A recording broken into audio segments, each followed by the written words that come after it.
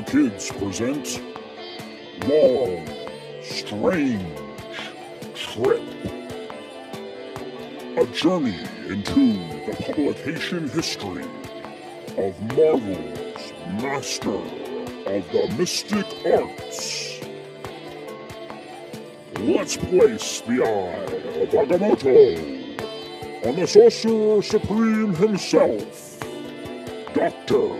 Stephen Strange. Broadcasting from his own Sanctum Sanctorum is our host, Angus.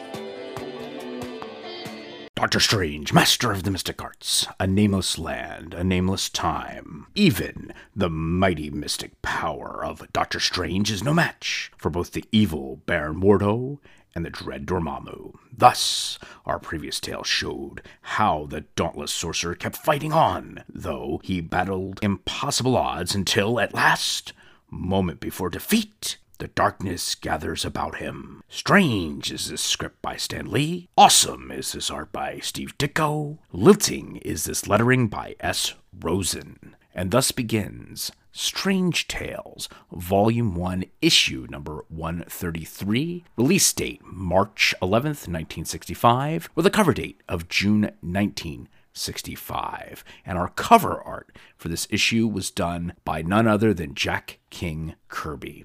A nameless land, a timeless time. Transported to the dark dimension, Dr. Strange is attacked and made a prisoner by Shazana, a sorceress who desires to rule the dark dimension herself. Probing the mind of a lesser creature under Shazana's powers, Dr. Strange learns the source of her power comes from a mystical, powerful orb. Attacking Shazana once more, Dr. Strange blocks the orb from providing her with power and jumps upon it to destroy it, causing a mystical backlash that sends Dr. Strange through a myriad of dimensions at ultra-high speeds.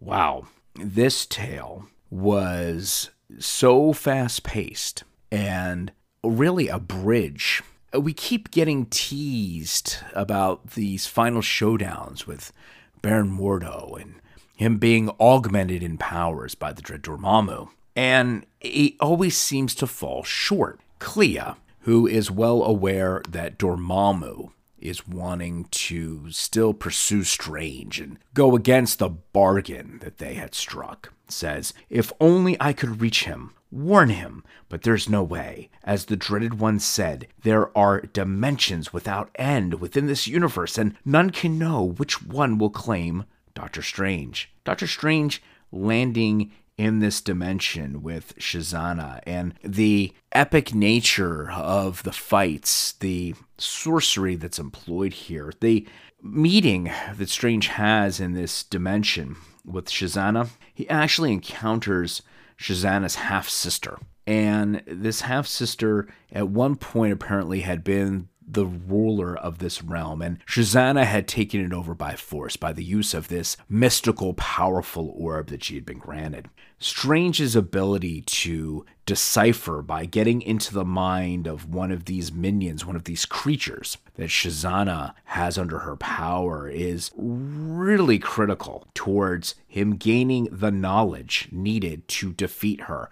Dr. Strange utilizes his mystical abilities, his powers, to gain knowledge, so then he can ultimately defeat his enemy. This, again, theme is central to this entire Doctor Strange series within Strange Tales. Steve Ditko plots this out well as far as the consistency of Strange's methodology for defeating his enemy. He outthinks his enemy. He does that through gaining knowledge and upper hand and insight about the enemy, and then going in and exploiting that enemy's weakness or utilizing their strength against them. Any way you slice it, he is utilizing his wits to ultimately overcome his adversary.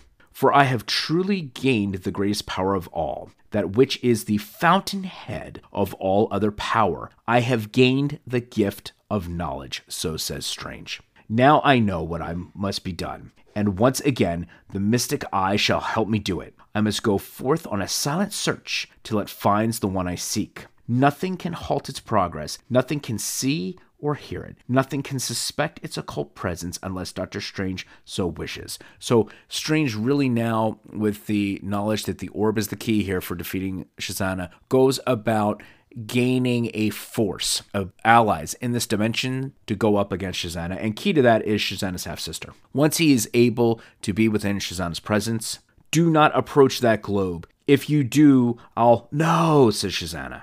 Stand back, Evil One.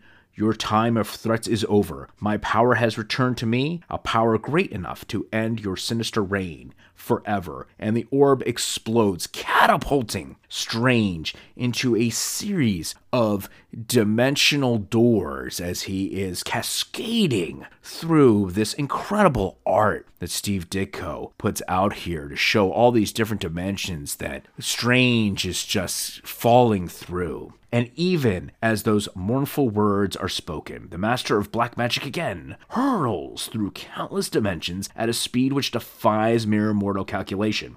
Using the newly released power of the exploding mystic globe, Doctor Strange begins the long, hazardous journey back to, but time enough for, that when we meet again. Until then, may the omnipotent Oshur walk softly by your side. And that is what we are left with. Again, another cliffhanger. We don't know what dimension Doctor Strange will ultimately land in next. And the series appears to be taking us through this dimensional travel with Strange. Strange talking with Clea, as Clea is in the dark dimension in the presence of Dormammu, trying to make sure that she's cluing Strange into Dormammu's plans for him so Strange can continue to elude Dormammu and Baron Mordo, who also is in hot pursuit, because it is Dormammu who tells Mordo that, well, Mordo, don't get too overconfident having been augmented by my powers. You still failed to actually kill Strange. He is alive and hurtling through all these different dimensions, and that is revealed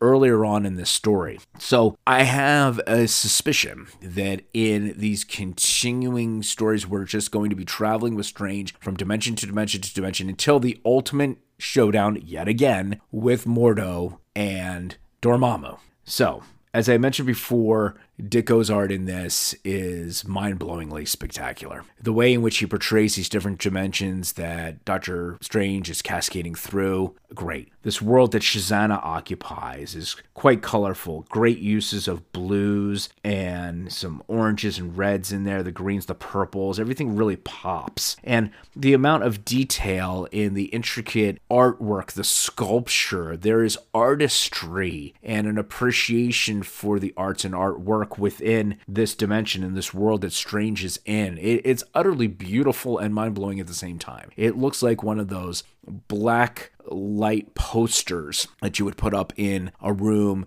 and the colors would just glow back at you. And you can tell that by laying down this blueprint that Ditko does in this inaugural series here of Doctor Strange and Strange Tales, he is really giving incredible inspiration to all of the fantastic artists who would follow in producing more Strange stories and adding their artistic spin on things. And the reason I'm saying this is because we had just completed our read of Doctor Strange's Separate Reality last month as our graphic novel of the month, and seeing where the Ditko influence bled through into these artist renderings for Strange, there is such an amount of respect for this blueprint and really an improvement over time and all of the different iterations and how Strange would appear in the comic book pages. And you can never go wrong by staying true to the Ditko blueprint, but at the same time improving upon, whether it be